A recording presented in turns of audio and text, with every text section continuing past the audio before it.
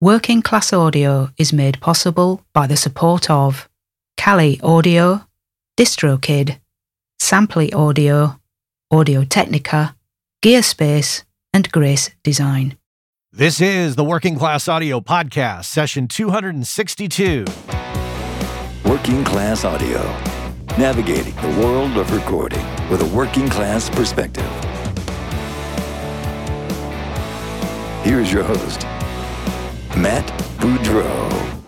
Thanks, Chuck. Hey, everybody. Welcome back to the Working Class Audio Podcast. This is session 262 you're listening to. My guest today is Jordan Richter, and Jordan has a very different story compared to our other guests. And in fact, his is almost the inverse of the recent interview I did with Scott Evans, where Scott was leaving his coding day job to do audio full time. And Jordan's story, like I say, is the inverse of that. He is leaving audio to do coding full time. So we're going to discuss that. We're going to discuss the decision process that led to that and his background. And truth be told, he is not 100% leaving audio because he still runs Room 13 recording in Portland, Oregon, and will continue to have that for the foreseeable future. When I emailed Jordan, he replied back and he said, I just got my first non-audio job in over 25 years, and I'm in the process of getting out of the industry. Still want to talk to me? And I said, absolutely, because I think there's value that comes from that discussion. And it gives another perspective here within those working in the trenches. So very excited to bring you this interview, and I hope you enjoy the perspective. Jordan Richter coming up here on the Working Class Audio Podcast. Grab your coffee cups, friends. Let's talk about some random stuff. As many of you know, I'm a big fan of networking and coffee. If you are ever coming to the Bay Area and you are a diehard Working Class Audio fan, even a moderate Working Class Audio fan, reach out. Connect with me on LinkedIn and send me a message and let me know of your travel plans. And I will do my best to make time in my schedule to meet up with you at a local coffee shop in San Francisco or Oakland. Those are generally two major cities that, we can make it work in. I'm actually getting ready to go out to have coffee with WCA listener Terry Bridges. And he's come a long way to the Bay Area, so I am certainly going to honor that travel and go and meet for coffee. So, yeah, join me for coffee at some point. It doesn't have to be an epically long coffee. We could sit down for 30 minutes to an hour and just chit-chat about whatever you want to talk about. Be happy to meet up with listeners. I think that's always fun. It doesn't always work out. Sometimes I'm in the middle of projects and can't do it, but if you give me a heads up, I can do a little bit of planning, and that is always a good thing. Speaking of planning, I want to turn you on to a piece of software that I have been using and enjoying. It's called Asana. Let me go over there. It's asana.com. It's basically a project management kind of workflow piece of software. You can use it for free if your needs are greater than what the free version offers. You can, of course, pay. There's different pricing levels. And why do I like it? Well, for example, I have a list of potential WCA guests. Let's see. All right, so I have a list here that I'm looking at, and I can look at my list in a list view or a board view. I like looking at the board view. And the board view shows me potential interviews, people I've contacted, I'm waiting on a reply, people I'm waiting to schedule, and scheduled interviews and complete interviews. These are all columns, and I can drag the guests to the different columns. So, for example, I see right here, our last episode, Dave Gardner, is still sitting in the scheduled area. I'm going to move him over to complete. And Jordan Richter is also in the scheduled. I'm going to move him over to complete because he's complete. And you're going to hear that today. So it's a great piece of software. And if you need something to help you organize projects, whether it's songs you're working on a record, maybe you want to create columns that say, drum tracking complete, vocals, guitars. People do that all the time on dry erase boards.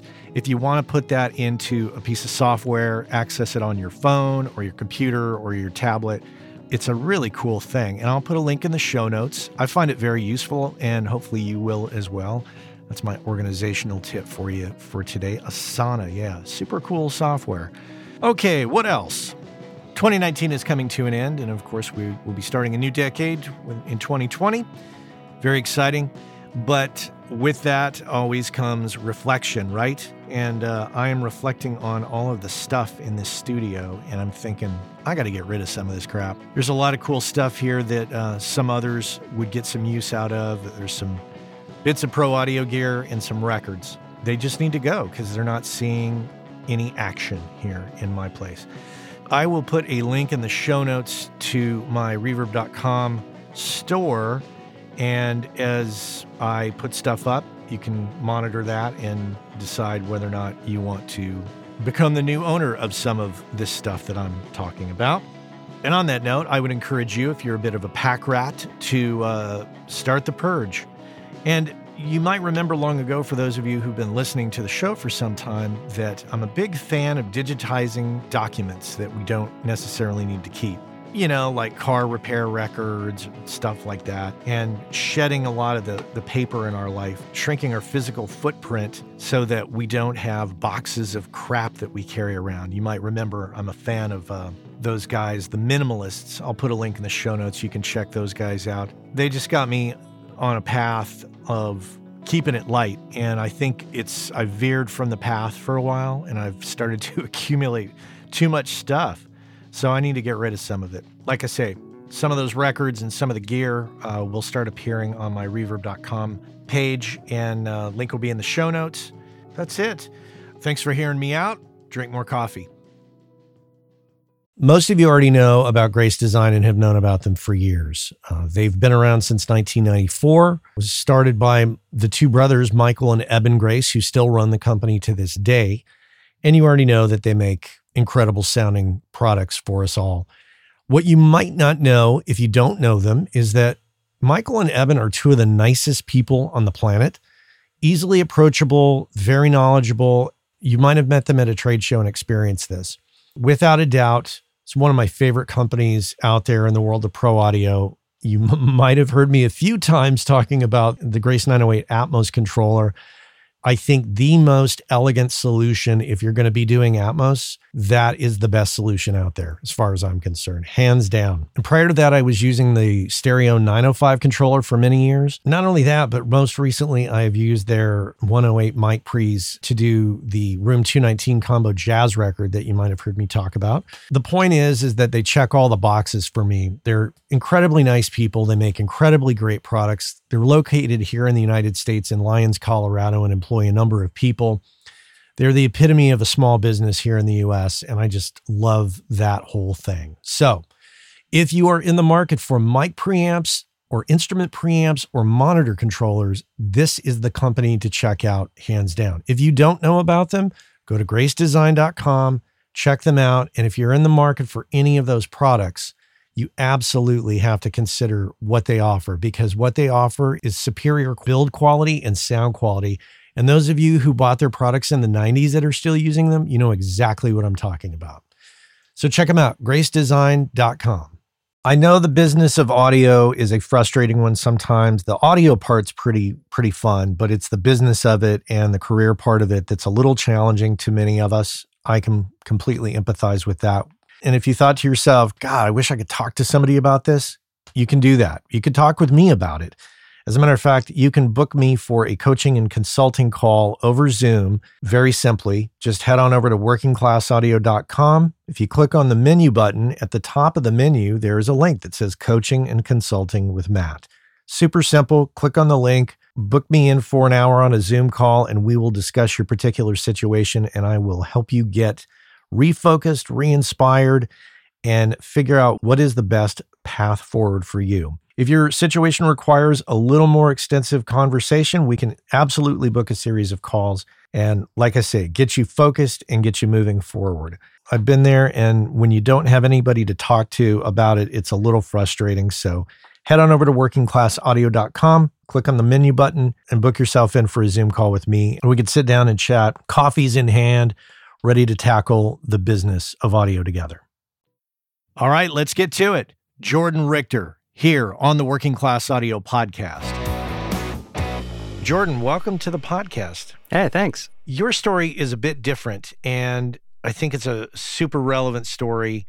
You had some concerns about if it would be relevant in your emails between us. And so to bring a little clarity to this, can you talk about ultimately what it is now that you're doing and where you've come from in a kind of an abridged version? Sure. Yeah. Well, I've been doing nothing but engineering and then, some guitar playing for 25 plus years full time.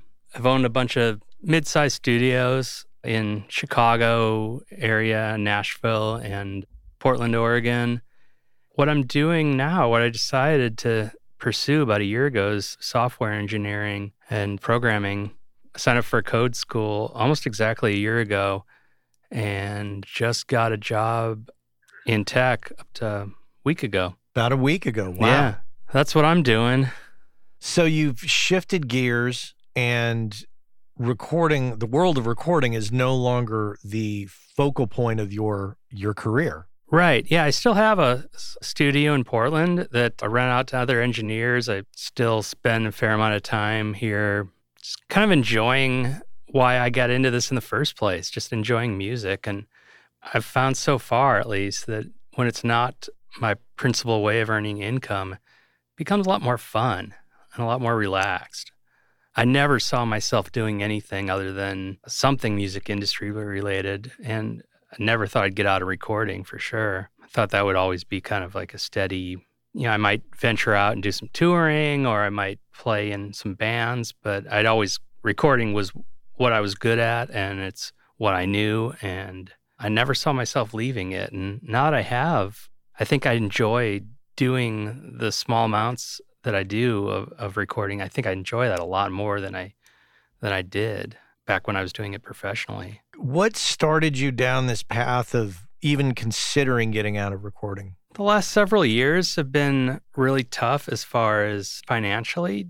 The music industry, at least in Portland, there's plenty of music being made here, but a lot of it, like everywhere, is being made in home studios. And I'd say my studio is a couple steps above that, but it's not like Ocean Way or something where I attract huge clients from all around the world. I mean, I have clients that I've worked with that come in from out of town that work with me here. But about a year ago, almost exactly, like I said, my wife and I were looking at our finances, and she said, I might have to get a different job. What can I do? She said that about herself, and she was looking at all these things like, oh, software developers make a decent living, and there's schools that you can go to for 6 months to a year and get certifications and get into that field. And that just led me to thinking, oh, maybe I could do that. Because I was getting more and more burned out from clients on the more needy end of the spectrum that seems like the less they pay you, the more they need. And I felt like all the money I made was going back into the studio. And I just thought, well, what the hell? I'll try something new for a little bit. If I don't like it, it's not like I'm losing anything. So yeah, and that's kind of where I'm at now. Just like I said, I haven't sold any gear. I haven't closed my doors. I just am not here very often. And my overhead's low enough where I can make enough to keep the doors open to a certain extent without having to slave away all the time to keep the studio kind of self-sustaining. But I don't need it for my income. It ultimately relieves a lot of pressure by having a full-time day gig. And you aren't at that point yet where you've been in software development or coding for an extended period of time. You've just kind of stepped off into that career. So I'm sure that there's a lot of evaluation that will take place, and you could very well come back, or you could go even deeper. Yeah, I'm kind of open to whatever happens. It's a pretty fortunate place to be in. I didn't know how long it would take for me to get a job, and I feel like I lucked out that it only took about a month or so. So that's pretty cool. And I'm making about the same as I did with music, but I don't have to invest it all back into the studio. It's pretty cool. Take me back to where audio became relevant in your life from a professional standpoint. Yeah. I started recording in high school on a Tascam 424 4-track cassette recorder, making demos with a drum machine and recording guitar direct and bouncing everything down to one track, recording 2 more tracks and bouncing that to another track, and just doing my own music. And then after a while, other people liked my little demos. And this is in Milwaukee, Wisconsin, where I came up. I had been doing a lot of live sound at the time too. Mm-hmm. And I started hanging out with we were basically kids. A bunch of teenagers. Maybe I was 20 by the time I started hanging out with a friend of mine that had gone to the recording workshop, our friend Daniel Holter. Oh, yeah. And he offered to record my band, and he and I had played in bands together. So just watching him and what he had learned with recording just convinced me even more that it's something I wanted to do. Fast forward a bunch of years, after touring with some bands, I moved to Nashville, kind of at the prompting of some friends of mine, and kind of got to work right away, assisting for Russ Long and working with Rick Elias, producer down there. Yeah, I did a lot of overdubs at first at kind of studios all over town. That gradually led into full tracking sessions after they trusted me with the full band and expensive session players. Yeah, kind of went from there. In 2006, my family and I left Nashville for Portland, Oregon. When I got here, I jumped right back in with working at Larry Crane's place, Jackpot. Jackpot. I've worked there. And was this at the early incarnation? This was at this was at the first one. Okay. Low ceilings, lots of purple. It was quite the professional culture shock, I guess, to move from Nashville to Portland, because, in Nashville, I was used to charging a certain amount and having that be kind of in the mid-range of what engineers charge. And I moved out here to Portland and no one charged anywhere near that. Like, oh, okay, I'm going to have to reevaluate some things. What prompted that move from Nashville to Portland? A lot of it was burnout, kind of the same type of thing, just kind of sick of the industry, tired of just the grind of engineering in that setting. My wife is from Nashville and she wanted to leave just because she hadn't. And we had a 2-year-old at the time, and we didn't want to raise him in the South. It was during the Bush years. So we visited Portland, loved it, and decided, what the hell, we'll just move out here. That's kind of what we did. I did a few last sessions. I think I did a couple remote mixes. Yeah, kind of just severed ties, not with friends, but with my career in that world, and moved up here and started really enjoying music again. Kind of a similar thing, just recording for the pure joy of it and hand selecting bands I wanted to work with. Financially, it was difficult, but musically and artistically, it was super satisfying. And it re-energized me personally and career-wise. Yep. I've been to Portland a large number of times, and it's a great place. And culturally, it kind of reminds me of San Francisco when I first moved to San Francisco in the late 80s. Kind of has a lower cost of living, lots of music going on, lots of art going on, lots of cool restaurants. And it still reminds me of that when I go there. Mm-hmm.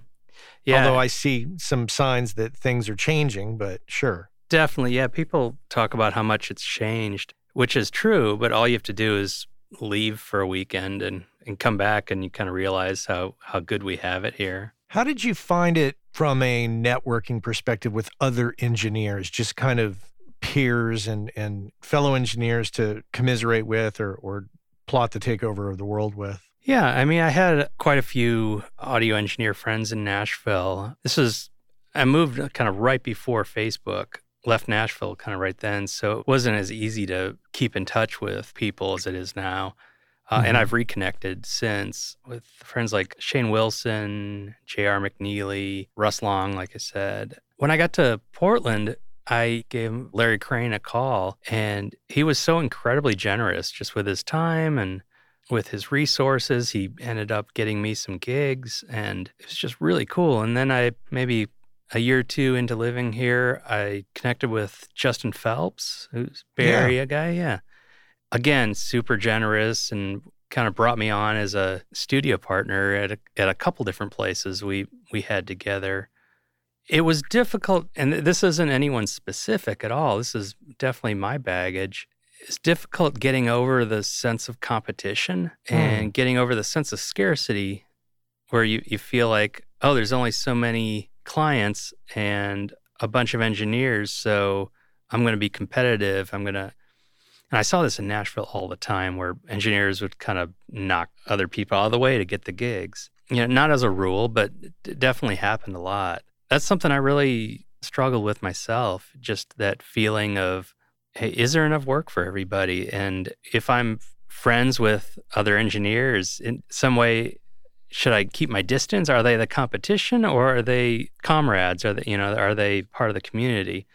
And it took me a while I think part of that is maturity and just being confident in my own abilities. But it took a while to see them as colleagues as opposed to competition. Did you find that it was difficult to survive in spite of there being a lower cost of living in Portland? Well, actually, I don't even know. How is the cost of living of Portland versus Nashville? I think it was probably a little higher back when we moved here in 2006. And now I think it's about even. It might be still a little cheaper in Nashville. So it was kind of a big risk to just move here. But yeah, it was difficult to make a living. I had to work a lot. I went into debt, caused a lot of marital strife, and just kind of trying to keep our heads above water. And one thing that no one ever told me, which seems obvious in hindsight, is you definitely need to know how to record, but you need to be a business person too, especially if you're going to be freelance. It's not a lot of studios anymore that have staff handle your taxes and payroll for you and invoicing. That's something that you need to do as an engineer. And it's something I don't feel like I ever really got a good grasp on, and just basic business stuff. How to make decisions like, oh, that's a cool piece of gear, I should buy it. Like, well, do you need it? Is it going to earn you any money? That whole thing. Definitely a learning curve that I wish if I had those skills years earlier, I would definitely have been better off than I was. Interesting. And so do you think that lack of business acumen then ultimately led you down the path to where you're at now, making a change? Yeah, I think some of it. Also the financial and artistic dissatisfaction. Yeah, I think like I didn't know what a business plan was when I started. I just thought, oh, well, let's just make some music. You buy a bunch of cool mics and preamps, and there you go. And I just got paid $1,000. I'm rich. I'm gonna buy a $1,200 mic and put the $200 on a credit card. Like, that gets you into trouble pretty quickly. So. Oh, you're speaking the truth here. Yeah, I know. I've talked to so many people, to so many engineers and musicians, that this is kind of what we do. And I mean, and every single magazine or group online is geared towards making us want more stuff. Yeah. And I'm totally guilty of it. And it's also great to have stuff. So it's hard to tell where you need to draw the line, where you let the business earn enough money to where you can actually afford the stuff. Or if you want to put it on a credit card and go horribly into debt, thinking that that's going to make you incredibly successful. I don't know. I've gone broke a few times, and I'm not in debt currently, and I want it to stay that way. Yeah, it's a magical thing when you get out of debt. Mm-hmm. Well, so at this point in time, are you still invested financially or gear-wise in any studios in Portland? Yeah, I've got a studio called Room 13 Recording. Got the normal gear, the stuff you need to make records. And I've toyed with kind of that all-in or all-out type of mentality where it's like, well, screw this. I'm not going to do this anymore. I'm going to sell all the gear and really dive into coding. And I kind of came around to where I like having the studio. It gets used by other engineers, which is cool. I never meant for it to be that kind of studio. I always wanted it to be just for myself. And it started out as a mix room, then it grew into a tracking or overdub room, and then it grew into a tracking room. And now I'm renting it out to other engineers, and I have no idea how that all happened. But yeah, I maintain the gear and keep everything going and help out outside engineers who come in here. But most of the people that come in are pretty well vetted and are real self-sufficient. And I'm no longer buying new gear for the studio. I'm just kind of keeping it going as is, maintaining things. I'll update software as needed, but I'm not buying new compressors or anything at this point. Just kind of letting it earn its keep. The rent is fairly low where I am. If I'm able to leave it open for other people to use and for the bands I'm in to make records, that's cool. Where you're at right now, are you at home or are you at room 13? Room 13. Okay. Yeah. Okay. So do you maintain any kind of gear at home, any kind of Pro Tools rig, I mix don't. rig? No. Okay. That's one thing that too, the work-life balance that kind of the last maybe 3 years, I really made it a point to, and this wasn't always possible, but as much as possible, work 8-hour days. Like the rest of the world does it. And I know that, if you're charging like $1,200 a day for a room, no one's going to be happy paying that for an 8-hour day. But on this level where it's like a few $100, like, well, the guy that's renting the studio from me, he works his day job. He works 8-hour days. Why should I work more than that also? And that was really liberating in that it kind of gave me back my family life. Yeah, I wasn't here 12 hours or 14 hours like, in the early days. And by and large, the clients didn't seem to mind. They kind of appreciated it. And, again, I was charging fair rate. Yeah, it worked out. I think my buddy Roscoe Amble kind of put that in my head when I was working with him on a session a bunch of years ago. He's a producer out of New York. Just the 8-hour day thing for studio stuff just made so much sense because you don't seem to get that much more done after that amount of time, I've found, at least not to the quality that you do for the first 8 hours. Obviously, there's exceptions where you have to set up and all that, but like just vocal days, there's no way you're going to get more than 8 hours worth out of a vocalist. Yeah, totally agree. Yeah. And it just saves you from burnout. And I would say that switching to coding, well, I'm not burned out. Like the first time when I left Nashville, I felt completely burned out on music and recording, and I didn't want to have anything to do with it. I mean, that lasted about a month, but still, I just kind of resented it, which is really strange. But that was the tendency. And this time, as I'm either taking a break from it or stopping it altogether, I still love doing it. I can still hold on to that aspect of it and not, again, what I was saying before, not needing to make it an either-or situation. Being able to hold my love for audio and music as a separate thing from how I make my living is quite freeing. Definitely changes the relationship that you have with it. And it seems along the way that you ultimately have found out really what's important to you and course corrected as you've gone further and further down the line as far as your time in Portland, and learned from those past lessons and mistakes. And now you're at this new frontier of coding, which now I've got a million other questions where in some ways this could lead to, it makes me think, well, have you thought about coding for audio software companies and definitely working for audio companies and keeping your hand in it that way? Yeah, I'd love to build plugins.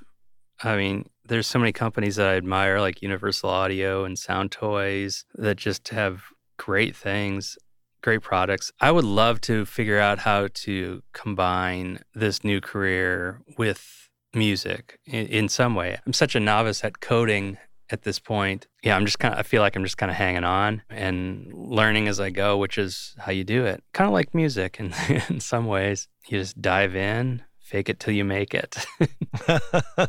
But I would definitely love to combine my new career with my old one. When you went to school for it, what ultimately does one study to do that? We started with just basic computer knowledge, most of which I knew, but it was nice to get kind of a refresher course on terminology. You study basic HTML and CSS and JavaScript for building websites, and it goes on from that to database languages and then full-on programming languages like Python and C#.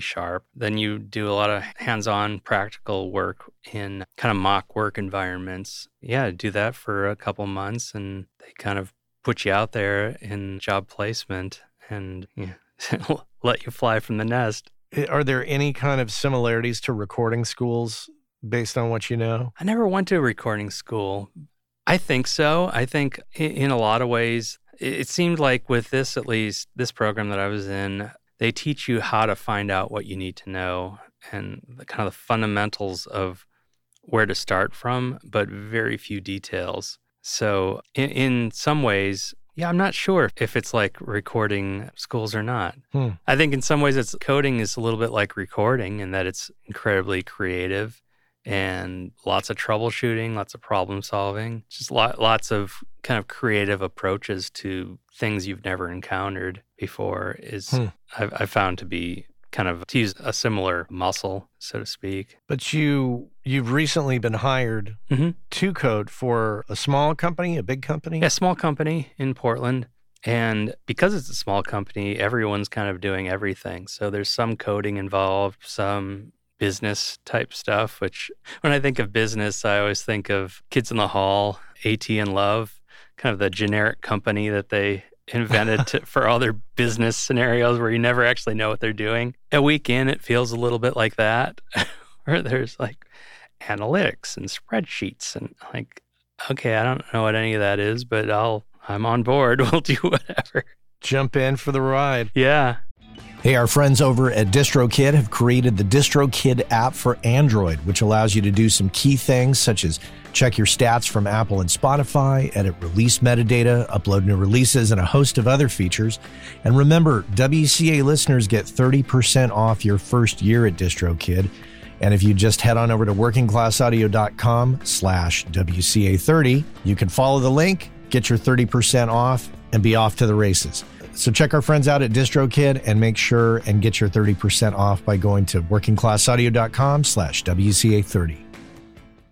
You mentioned earlier, you said, you'd never really dealt with business in the recording world as a business. Now that you're freeing yourself up a bit, have you considered truly treating Room 13 as a business venture that's a side business? Yeah, I have. I think about that a lot and just kind of ways to, again, as I learn more about how this business is, the business I'm working for is run, I'm getting a lot of ideas on how to treat the studio as a more bona fide side business as opposed to just pay me such and such amount of money and I'll record your band and that money probably just gets spent on more guitars or something as opposed to investing some in the business, being able to actually take home some money. And do you foresee, in spite of going down this coding path, continuing to work with bands like once in a great while? Yeah, definitely. I mean, I'm playing with a group of people in a band right now that I absolutely adore. And there's another guy that it's kind of the only record I've made this year. I've worked with this artist off and on for years and made a record with him this year. I'll definitely continue working with him and this other band that I'm in. And yeah, there's a bunch of bands that I think it would be a lot more pure recording them without the need to make money off of it. I don't know if that makes any sense, but just kind of taking commerce out of the equation. I mean, obviously, I'm not going to do it for free because it is my time, but if it's something that's more of a passion thing than a commerce thing, I could see doing music for the love of it as opposed to for the necessity of, paying the rent. And there are a few bands that I've been talking to, it'll be evenings and weekends, but I definitely want to make some records next year. I went from making probably a dozen records a year to one this past year.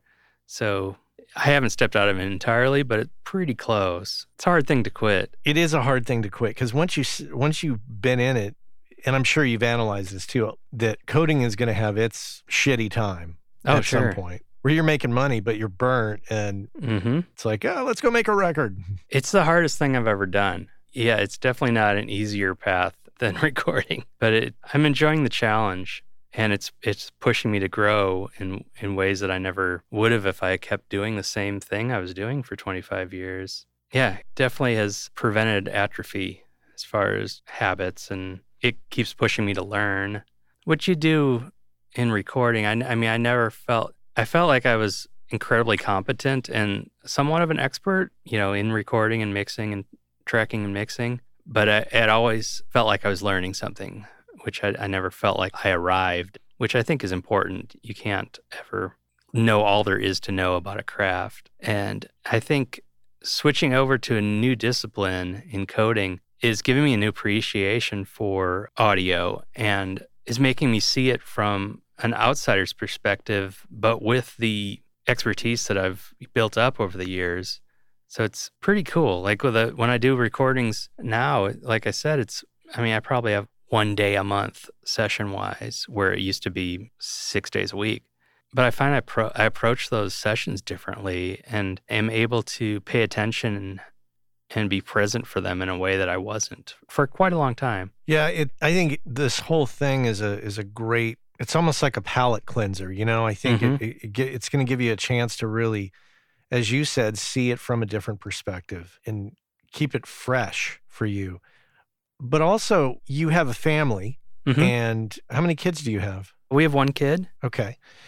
And so, as a parent, I certainly recognize that you got to make some money. You got to keep the family solid. Yeah. Well, the situation we've been in for the last few years is that my wife's been making enough money to support us, which is great in some ways. But I felt like with the studio, I was making. It feels like I've been, and not just feels like, it has been making just a little bit less every year, even though I'm working just as hard as I always have been. And she had a scare, like I said, about a year ago where she thought maybe she wouldn't have her job anymore, which got me into looking at something like, well, what could I do that would be more steady than a freelance audio engineer / studio owner? And now the whole situation financially feels a lot more equitable because I'm not pouring all my money back into feeding the beast to keep the studio at a level where I'm satisfied with it, which is, as you know, it's kind of a never-ending quest. And just being able to take care of my family. If something happens to her job,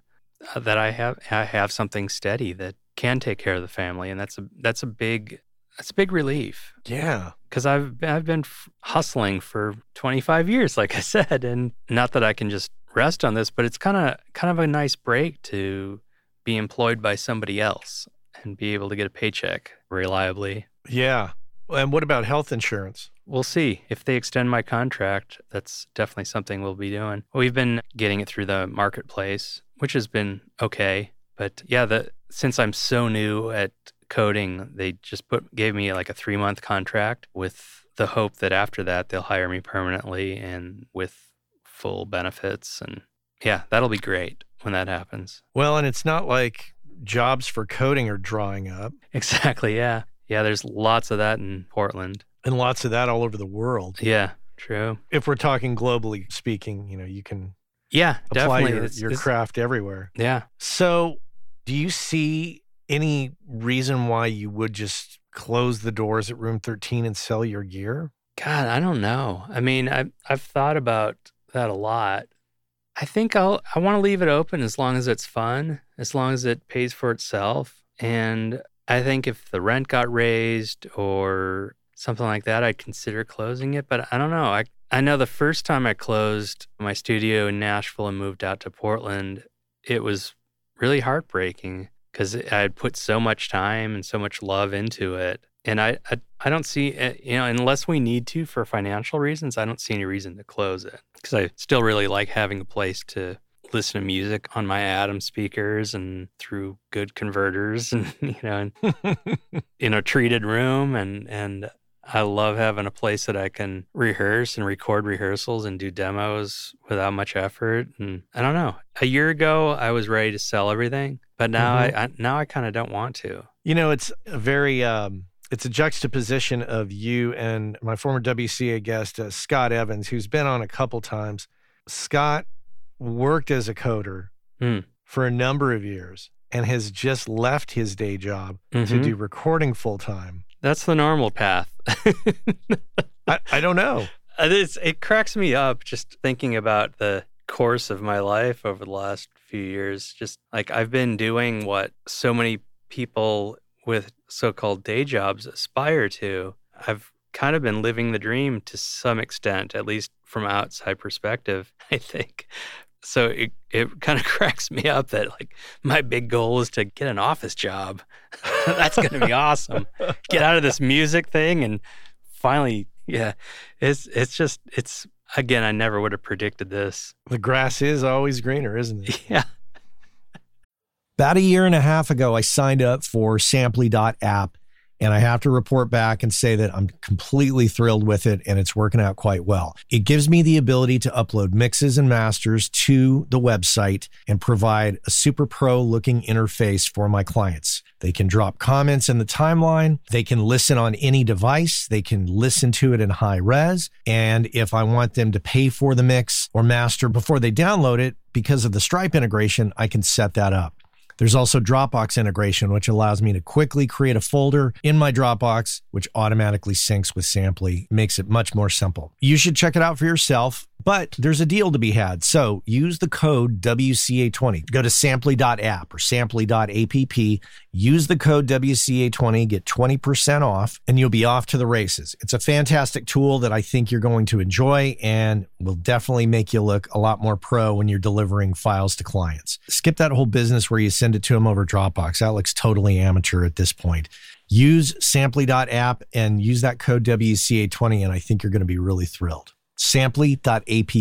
Check it out. Well, will you maintain a web presence as an audio engineer, or will that cease to exist? I plan to. Like I said, there's a handful of clients that I still want to work with. And if somebody contacts me who I listen to their stuff or am a fan of theirs, I definitely want to be able to record. And I think there's a certain flexibility with coding, not as much as I've been able to do, but I can still make my own schedule to a certain extent. So if something comes along that musically that I'm passionate about, I'm going to do it. And then for all you know, you'll get some like huge hit record and that'll just change everything. It's going to screw up all your coding plans. I gave up trying to figure out life. I mean, yeah, I'd love that. How would you categorize this move into coding? Is this just a move out of necessity, or is it a move out of curiosity, or both? I would say curiosity mostly, because earlier in my career, and I encountered this a lot in Nashville, that you're either all in or you're a hobbyist. And if you're not making your living from music, you're making vanity records, or it's somehow less legit than somebody who has a job during the week and makes music on the weekends. And I kind of lived by that for so long.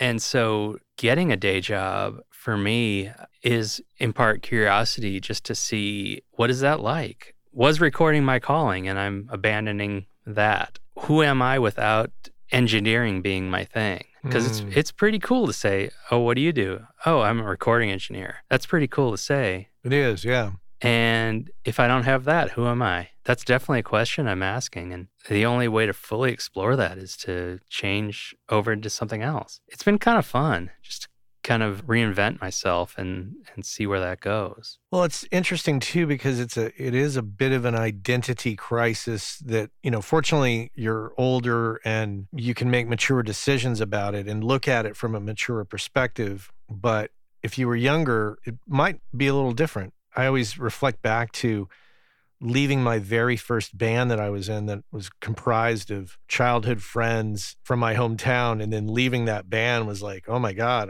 I'm leaving the nest. Mm-hmm. And there is a bit of an identity wrapped up in whatever it is. If you're in a band, it's like, well, I'm a member of this band, and if I'm an audio engineer, I'm an audio engineer, and that's what I do. But I think the more mature perspective of it is you're still an audio engineer, but now you're a coder too. Mm-hmm. And you truly are doing although you're putting a lot of focus into being a coder. On this show, I talk a lot about diversification, about doing a little bit of this, a little bit of that, a little bit of that, to make up your living so that, audio engineering's getting a little slim. Coding picks up the rest. Definitely. And maybe at some point, coding might even drop down a little bit, and that's when audio is going to step in and be there when you need it. Yeah. And again, I'm open to anything. I feel extremely fortunate to be in a position where I can choose. I understand that a lot of people aren't in that position, but if I decided I didn't want to do coding tomorrow, I could go back to being an engineer. But I think diversifying is kind of the way to do it, because that way you don't get stuck in a rut And you're also able to weather downturns and slowdowns in work and on one field or another. Mm-hmm. Yeah, I think that's definitely a good thing in my situation. Who knows? Maybe you'll get a year or two in, throw up your hands and go, you know what? I'm going to be a mastering engineer. At this point, nothing would surprise me. Sometimes it's best not to try to plan it all out, that which is life, and just let it happen. Exactly. What's funny is that since deciding to follow this path, in my school, there was another audio engineer from the area in my coding school switching to that line of work. And one of the instructors in the school also was an engineer for years, recording engineer. And two of my engineer friends in Nashville have also switched to coding. Yeah, it's interesting that the number of people I've talked to say, oh yeah, this so-and-so used to be an audio engineer and now he's doing software. Like, okay, so it does make a little bit of sense, at least to a handful of other people that I've talked to. Mm-hmm. Yeah, you're leaving, but you're not totally leaving. Exactly. Well, so if people are interested in Room 13, there's a website, I assume? Yeah, it's room13recording.com. 13 is a number as opposed to spelled out. So yeah, room13recording.com. And yeah, the information's on there. And it's a great little super comfortable space to record in. And anyone that wants to come up to Portland is always welcome and be great to have you. Yeah. Do you have the rates posted or is that Yeah, the rates are posted. Yes, and they're negotiable. Yeah. Okay. I've got a handful of house engineers, too, that I'd like to have at least assisting if I'm not available. Yeah, that I'll recommend certain people for certain to projects. Engineer here. Yeah, exactly. Well, we'll put a link in the show notes to Room 13 Recording so the audience can check that out. Well, Jordan, I wish you the best of luck. You know, it's like I say, you're leaving, but you're not totally leaving. So I guess I'm not sad for you. I'm cheering for you because I think that you're on to something new and exciting for yourself. Yeah, it feels that way. Thank you. So I will follow up with you at another point and kind of find out how's it going. I would love that. Yeah. Well, cool. Well, thank you so much for making time for me. You take care, and thanks for being with me here today. All right, I appreciate it. Jordan Richter, here on the Working Class Audio Podcast. Thanks so much for being here with me today. Certainly appreciate it. Our friends over at Kali Audio have just introduced the brand new LP UNF system, which is meant to give you everything you need from a studio monitor in a package that you can basically set up anywhere. And the system is specifically designed for your desk. So no matter how else you're using your desk, reflections from the drivers to the desk to your ears are accounted for, giving you a perfectly clear picture of your mix that you can rely on to translate well. Whether you're putting them on stands behind your desk, on a desk away from walls, on a desk against a wall, on a desk on speaker stands away from the walls, there's a number of configurations, and they have settings on the back to accommodate all of that and more. And if price is a concern, never fear. They're priced at $299. That's right, pretty affordable. Head on over to KaliAudio.com and check out the new LP UNF. Want to thank everybody that helped out with the show. That includes Anne-Marie Plow on the editing, Cliff Truesdale on the Working Class Audio theme song, and Mr. Chuck Smith with his silky smooth voice introducing me at the beginning. As I always say, spread the word to all of your pro audio friends. Connect with me on LinkedIn. And until next time, take care. Hey, I know many of you are aware of this, but for those of you that aren't aware, Working Class Audio sponsors the forum over at gearspace.com called Audio Life. And quite simply put, it's a place where audio professionals can go to talk with other audio professionals about things other than audio gear, including life hacks, work-life balance, health and hearing loss. You know, if you want to talk with other audio professionals who can identify with what your lifestyle is like and how it relates to things going on in the world outside of audio, this is a great place to go and check out. So head on over to gearspace.com, check out Audio Life, many of the same topics that we discuss here on the show on gearspace.com. So check that out.